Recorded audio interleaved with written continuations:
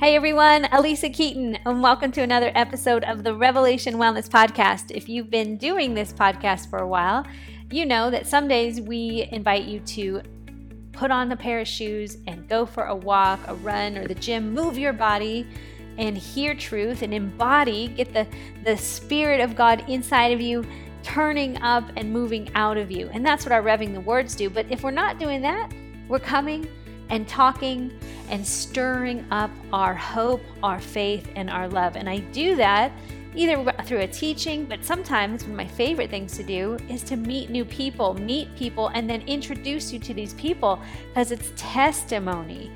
What God is doing in other people that really does bring something alive in us more than, some concepts and teaching. They're all good, but more than anything, testimony speaks and calls us out. It's the prophecy of Jesus.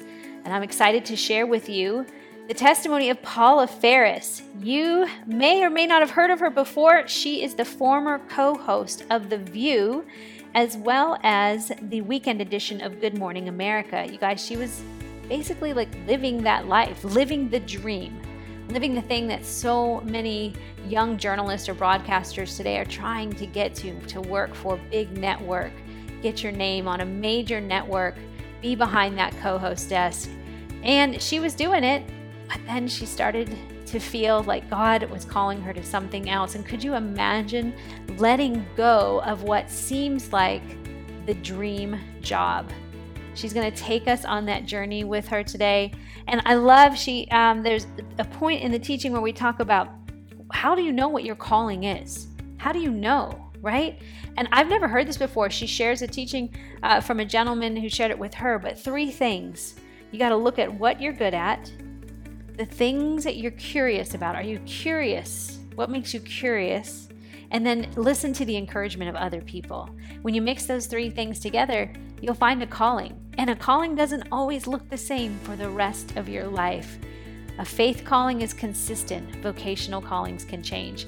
And Paula is going to talk all about that. She taught me well, and I can't wait to share it with you. Okay, but before we go, don't forget Rev Wild instructor training less than a month from today. If you feel the call to take people outdoors or just learn what it means to go outdoors and seek the presence of God, to be intentional, to reset, there's so much mind-body science behind the outdoors. And I feel like for such a time as this, we need some leaders who are willing to lead. So allow us to train you. Swipe up on the show notes and find out more about Rev Wild Outdoor Leadership Training. All right. Thanks to all our donors, our partners. You make this podcast possible, and we get to spread good news. Thanks for listening, guys. Take care. Peace. Paula Faris, thank you so much for taking time to be with us today. I just absolutely know our listeners are going to resonate with you. So welcome.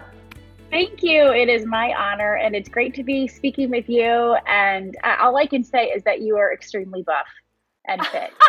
You really are.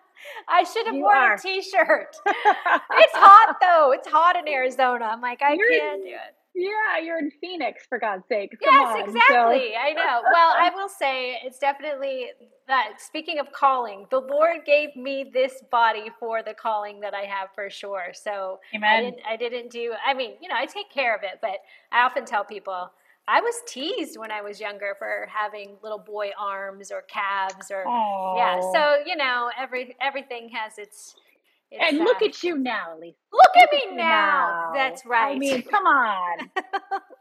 So, Paula, you were telling me your book, Called Out, it came out last Tuesday, yes? Well, from the time I recorded this.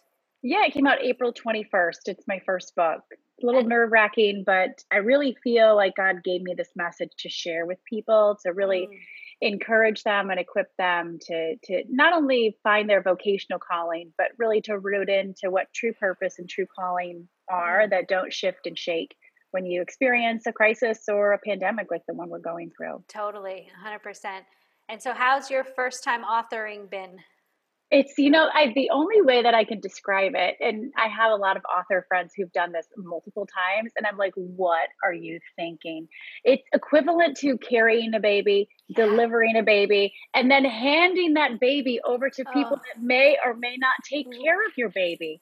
It's It is so it's unlike any other experience, but I will say just hearing some of the feedback, the people that have found themselves in the pages and found themselves their story and my story and who are encouraged by it and Mm. really, feel empowered by it.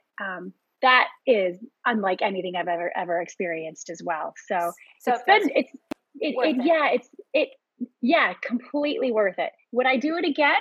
I Yeah, don't let me ask you that know. because I want to know because I'm working on my third book right now, and every time I do one, I'm like, why am I What doing this? doing Is this so again? hard. Like it's this long, arduous process. It doesn't It's the happen long overnight. I know it's like the longest gestational period on the planet. I mean, from conception to actual publication, it's 2+ years at Yeah, least. yeah, yeah. So that's why I think that's where like the emotional Mm, journey really stems from. Is just this long drawn out process that's just tugging at you for an extended always. period of Yeah, time. yeah. Hmm. And then you release it. But you really like we have a saying in Revelation Wellness, we're like audience of one, audience of one. I Amen. wrote the book, Amen. it goes, what it does. I'm not responsible for it anymore. The message is Yeah. out there. So, okay. Exactly. And yep, it is. I said I'm the messenger, God's the carrier, and he can place the message where he wants it to be, where he Amen. wants it. So, Amen. So tell people why you wrote this book. well, I never wanted to write a book. I didn't have anything to say, okay? Oh, But I wow. really felt I honestly I had been approached for years to write a book. I think probably just because I worked at, Good Morning America and The View, and then it's like, well, I don't know what I would write. I don't have anything to say. And then 2 years ago, God's like, I'm giving you something to say. Mm, And so I wrote the book because I really felt God called me out of a dangerous space where I became addicted to my job mm, and addicted to work, where career defined me and defined my purpose and my identity. And I didn't realize it until I walked away. I mm. had, I was at the height of my career anchoring Good Morning America at weekends and co-hosting The View. And God just said, look around you.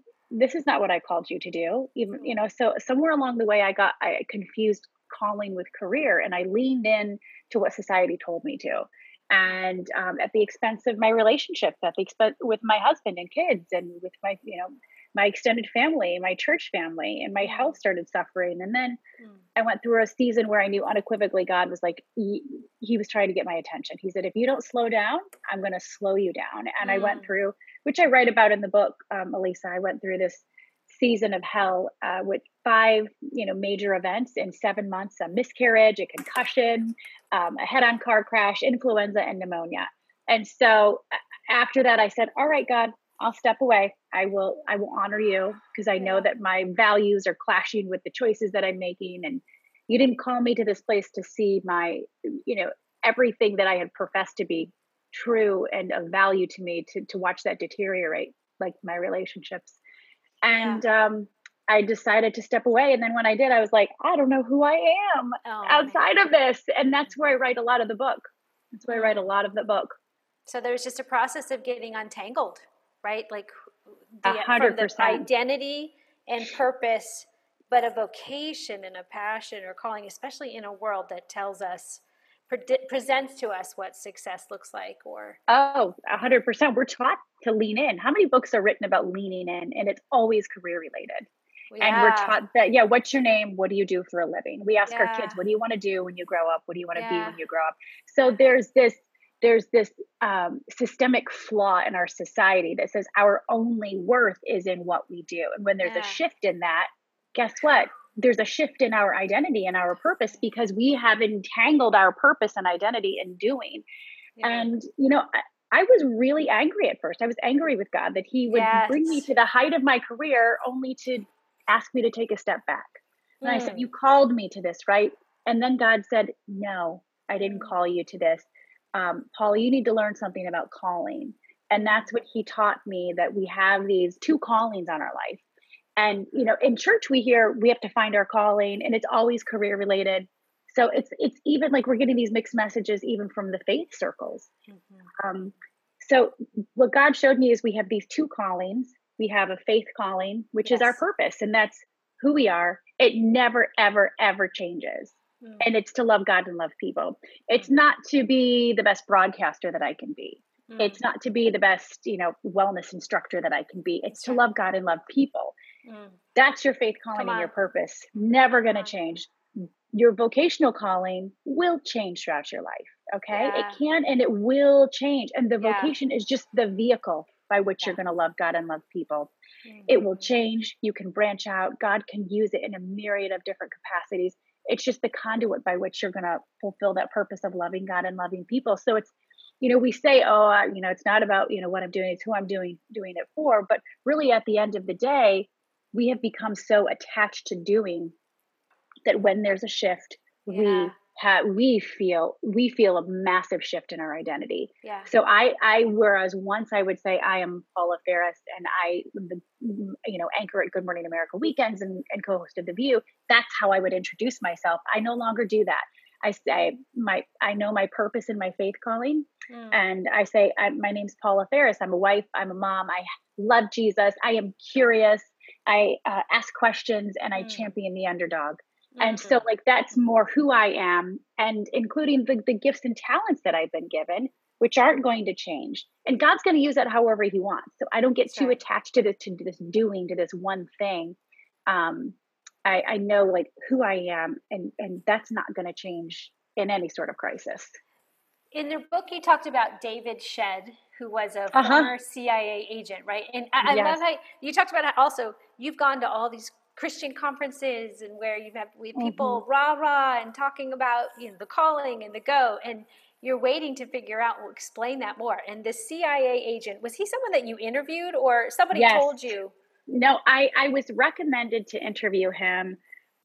His name was David Shedd, and you probably never heard of him. I'd never heard of him before. He was a high-level government guy, was the former director of the intelligence agencies post 9/11, so overseeing the CIA and the FBI. And my friend had recommended that I interview him, and I had read in his bio that he felt called to go into government. And I mean, how many times do you hear the word calling? You don't. And honestly. You don't. Right. You knew that's code. That's code. I know, for a God lover. I know, but also who can articulate what it is? I feel like even pastors throw it around, but what does it look like? What does it sound like? What does it even mean? And what does it mean outside of career? So that's where I was like, okay, faith calling and then vocational calling. So now that I know what vocational calling is, I do this interview with David Shedd, and I said, okay, please tell me. I need somebody to explain to me what it means to be called. I have felt like God vocationally called me to certain areas, but I don't know how to explain it. And this was a bit of an Oprah aha moment. He said when he counsels young students in terms of vocational calling, he says, you're being vocationally called when three things happen, and all three of these things have to happen. All right, Elisa, you have to be good at it. You have to love it. And other people that you do life with, that you really trust, have to notice that you're good at it and that you love it. It's not enough just to love it. It's not enough just to be good at it. It's not enough for others to notice that you're good at it and for you to be good at it because you don't love it. It has to be all three of those things. And it's an opportunity to kind of peel back those layers, like what makes you, effective in your world of fitness and revelation, and what makes me good in my world of broadcasting. It's not like people said, oh, you're a great broadcaster. People said, Paula, you're really curious and you're good at asking questions. My nickname growing up, Elisa, was Paula 20 Questions. I'm not joking. And then I had people speaking life into that. My high school drama teacher and my college professors that were like, you're really good at this. And guess what? It might make sense for you to go into broadcasting. So it's also an opportunity to not see yourself so one-dimensionally. And I don't know if you can hear my dog barking in the background. It's okay. But to not see yourself so one-dimensionally as like, oh, I can only be a broadcaster the rest of my life. I'm curious. I like to ask questions. I champion people. I get to the bottom of the story. I'm dogged in my pursuit. And guess what? That's not just going to make me a good broadcaster. God can use that in so many different capacities on so many different vocational branches. I have to accept that. And I have to accept the permission that God is giving me to not see myself so one-dimensionally, and to see vocation, and it's not my work, or it's not my worth, where so often we hear, you're only as good as your work, and your value is your vocation, and calling is career. I now have the permission to see myself multidimensionally. I can see vocation as seasonal. Maybe God wants me to walk into a season, staying home with my children. So maybe God wants me to get back into the workforce. It's allowing yourself to see yourself on different branches. If the vine is your faith calling and your purpose, the branches are vocation, and a healthy vine produces a lot of different branches. God wants to use you in so many different ways. So for those of you that might feel trapped, I just say, like, God can use your gifts and talents in a myriad of different ways. You have to accept that your worth isn't in doing, though. Your worth isn't in work. God's going to use you how he wants to, but you have to accept worth isn't work, and then give him the permission to do what he wants with those gifts and talents, because he's going to use it. Amen. So you said about what David Shedd talks about, and it really resonated with you, is 3 things. You have to be good at it. You summed it up. What you're good at: curiosities and encouragement. Mm-hmm. Like, other people have encouraged you, you're curious about it, but you're good at it. But in your book, you talked about at the beginning, you did not think you were good at. Yes.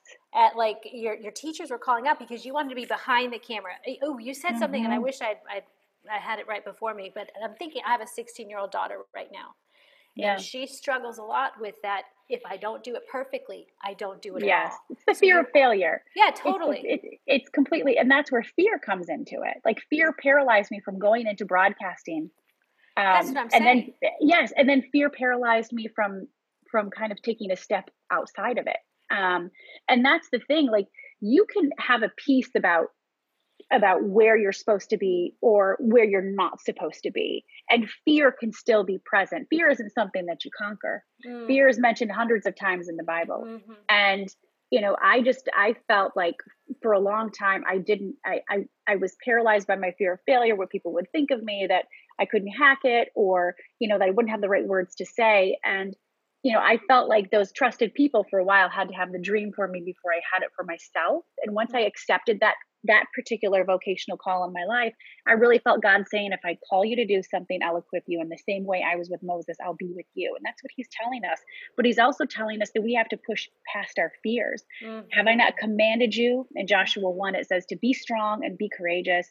Don't be discouraged. Don't be afraid, for the Lord your God's with you everywhere you go. You can have a peace that God wants to move you in this direction and still be scared as heck.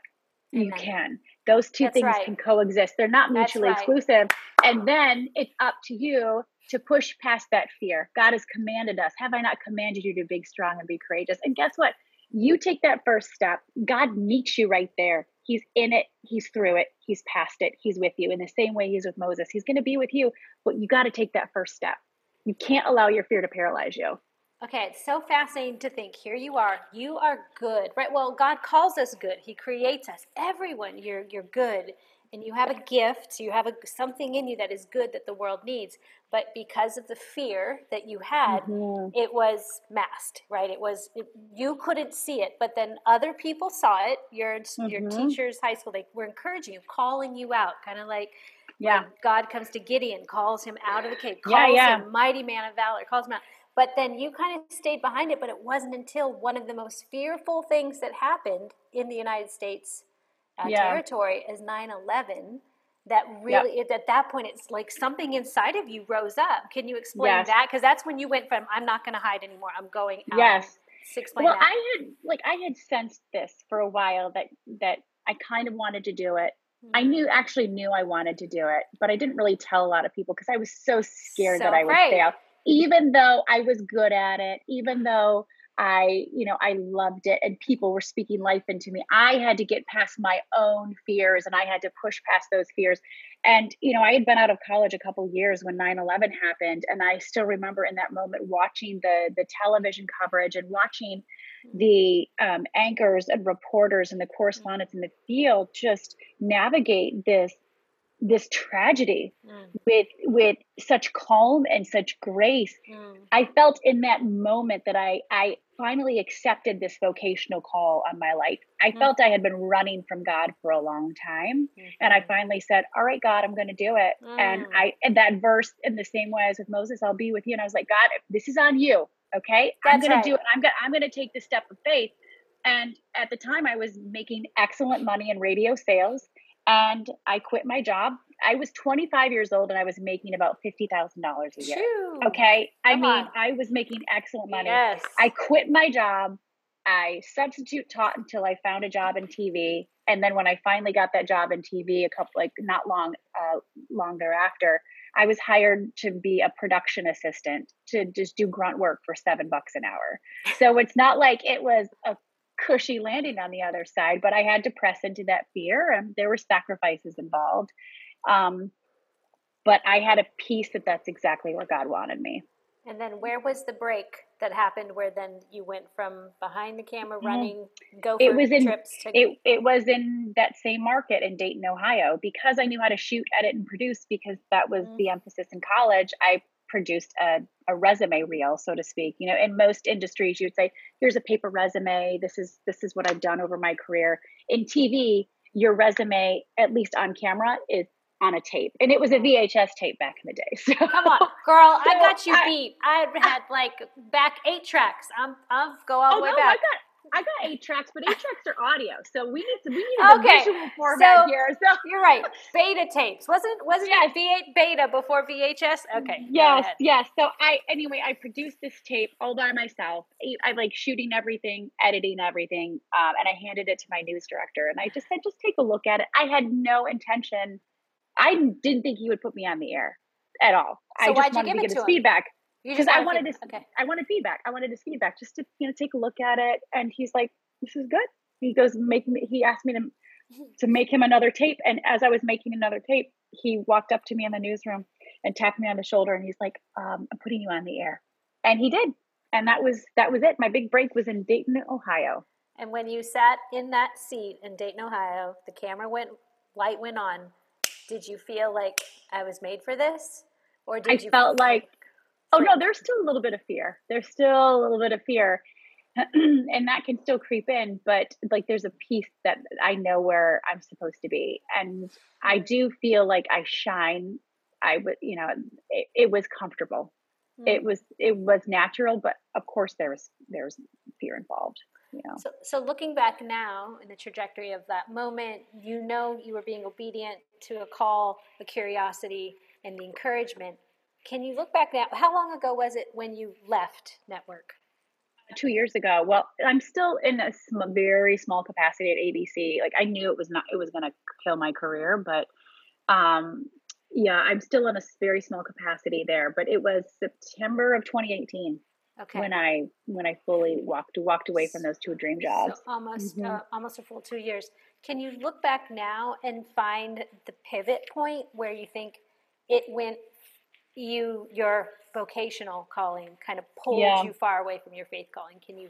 Well, I think probably at the very beginning, I had good intentions, but I thought that my purpose on this earth was to be the best broadcaster that I could be.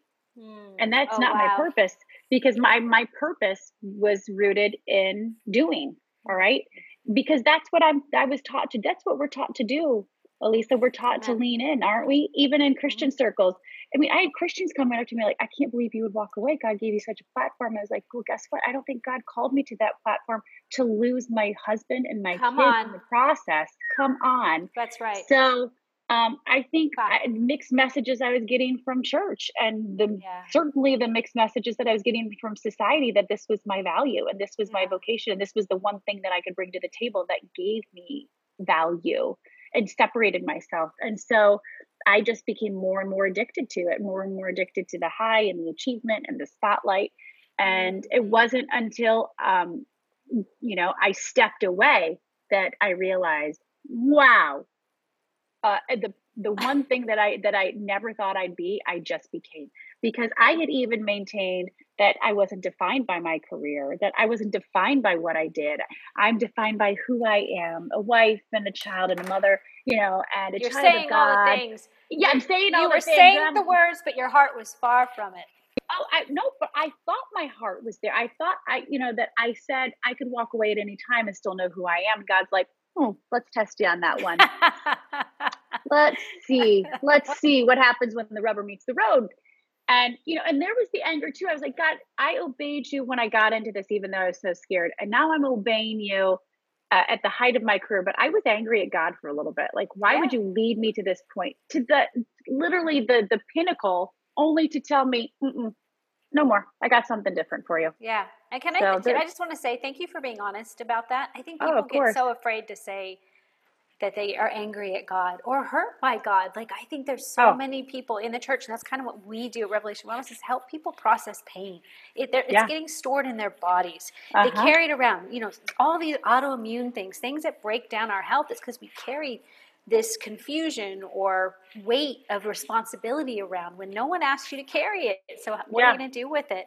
So being angry at God, good. I love that his lap is big enough to go, it's okay. You, baby girl, you can be mad. Like, we'll rectify this. You're never at a dead end with God. Like, we're never at a dead end. No, never. So looking back, there's no moment other than the fact that when you got pulled out, where you got pulled out because of sickness or illness, or the reason that I left was because, I was burned out. B, my relationships were a hot disaster. So like these things that I was professing that were of value to me, Elisa, were clashing with the choices that I was making. And I was suffering some health issues, but it wasn't until I experienced that season of hell where I feel like God allowed this personal crisis to happen, which was that miscarriage, and then the concussion, and then the head-on car crash, and then the influenza, and then the pneumonia. So like God was like, you are a stubborn person.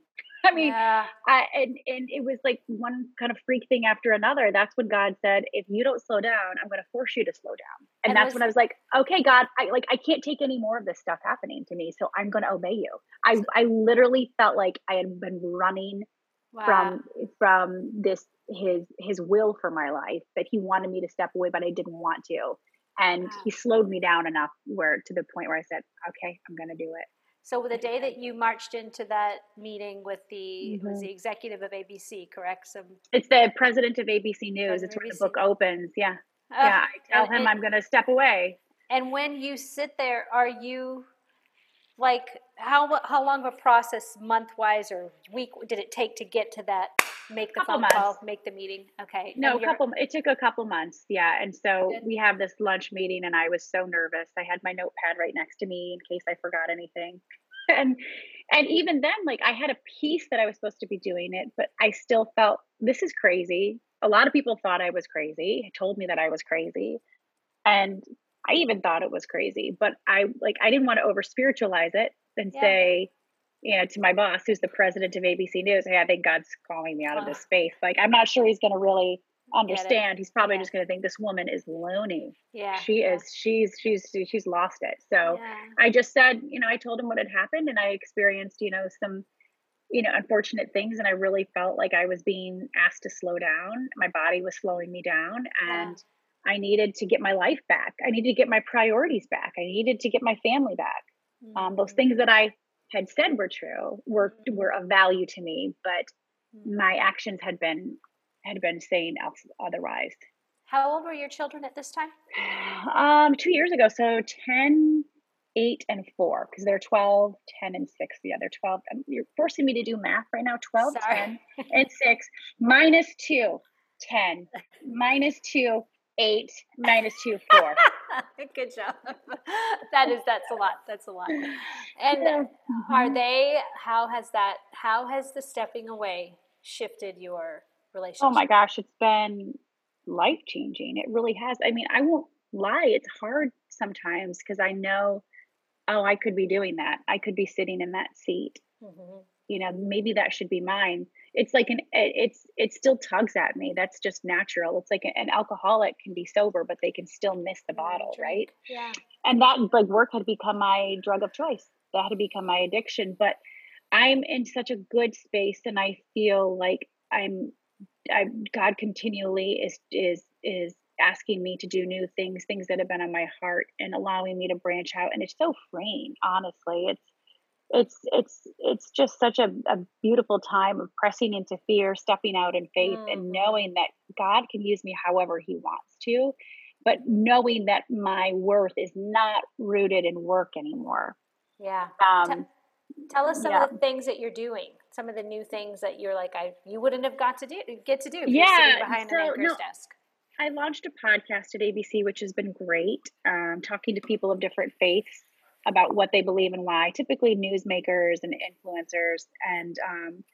And there are other things on my heart, really, honestly, that are still being fleshed out, outside of broadcasting. Because for so long I said, I can't do anything but broadcasting. And how many times have we limited ourselves? And God's like, Paula, I can use you as long as just God keeps showing me that visual analogy of the vine and the branch, and that this is another branch for me, and maybe there's a new season. God wants me to do something for this new season's bringing something different, but it's all going to play into the talents and gifts that I have of curiosity and asking questions and championing people. So yeah, there's some spaces that I really want to step into, and I'm like, okay, God, it's on you. You want me to move into this space? I'll take a step, but you got to meet me there, and you got to bring the right people in my life that'll help me along the way. I truly believe, though, when God calls you vocationally to do something, He will equip you. Amen. He really will. 100%.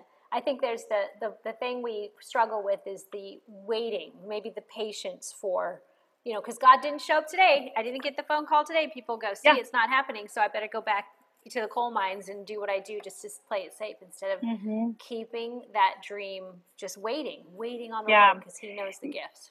I go back to, I love Joshua 1. There's so much to really unpack there. But when God asked Joshua to take down Jericho, He said, you got to circle 7 times. I don't know why He had to circle.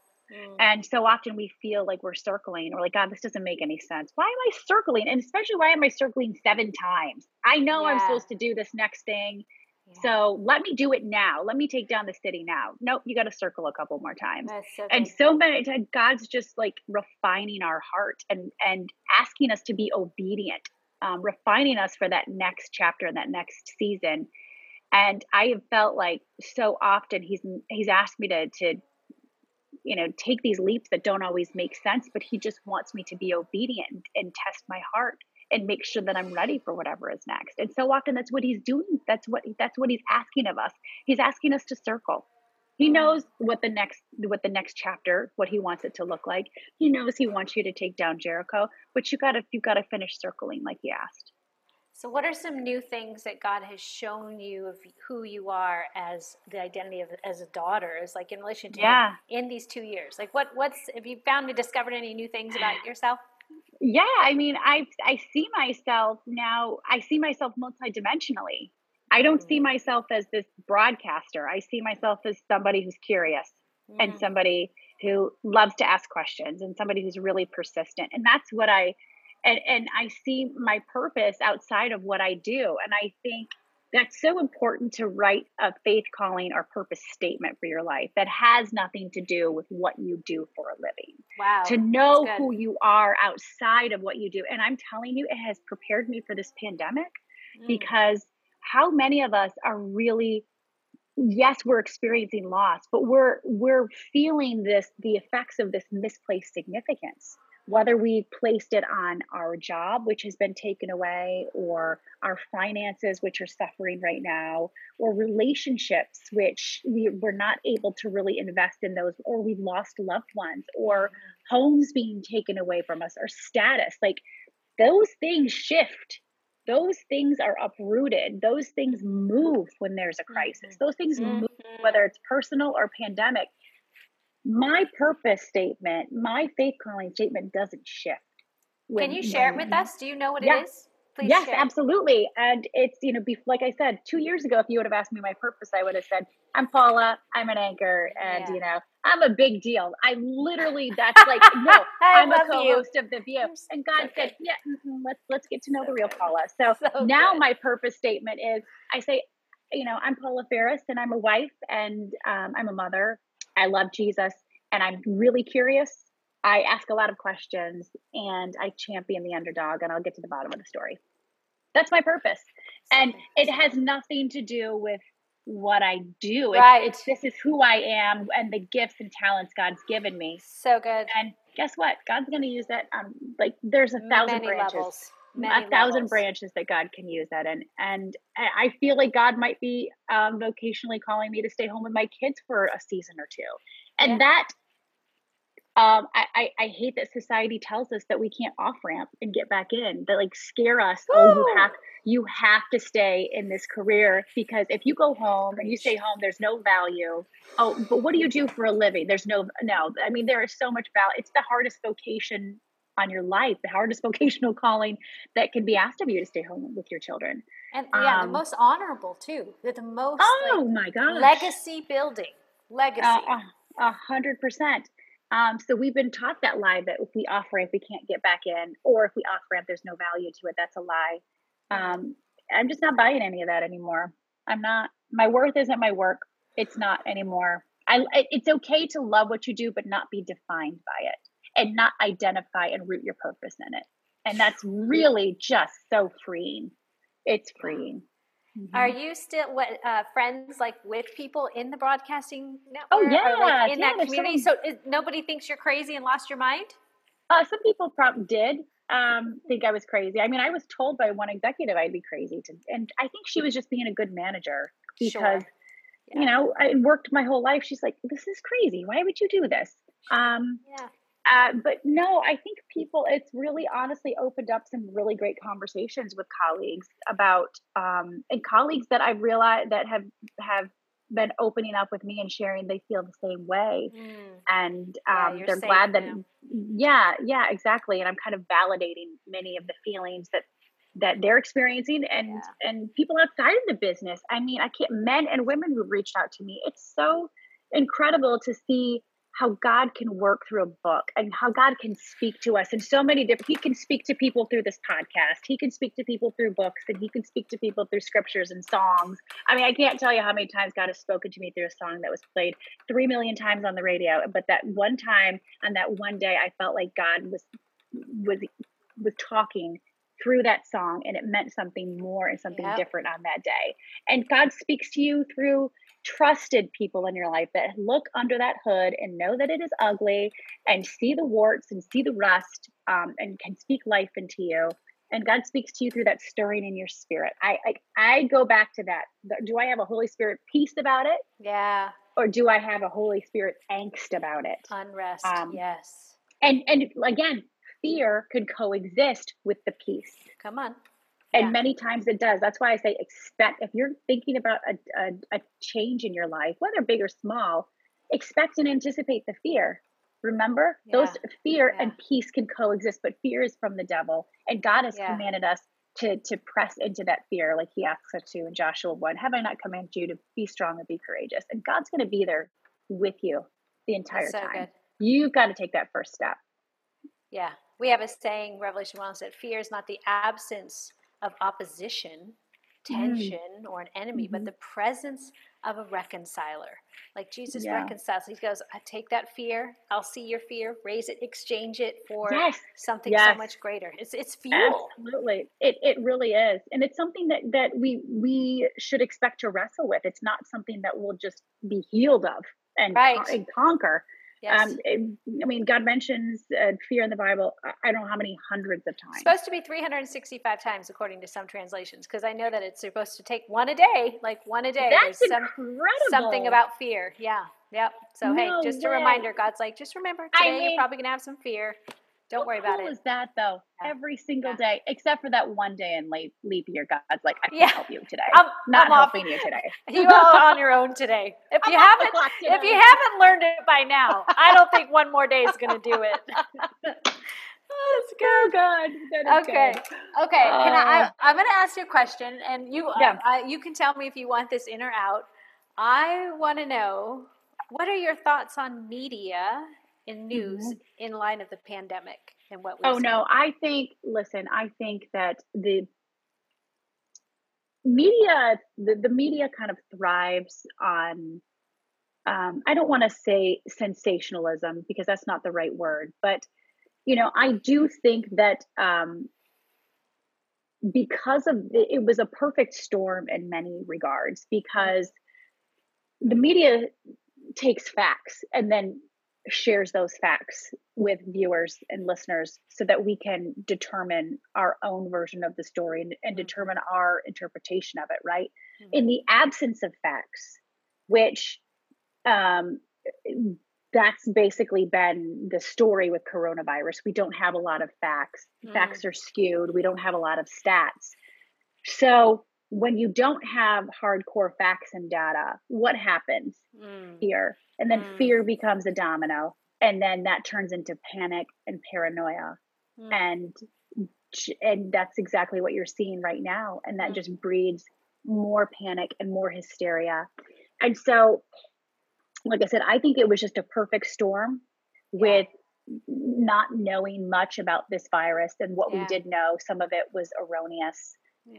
And now that more facts are coming in, I think you'll start to see the fear start to dampen a little bit, because the data is coming in and we're looking at the numbers instead of just trying to make any sort of assumptions and fill in the blanks.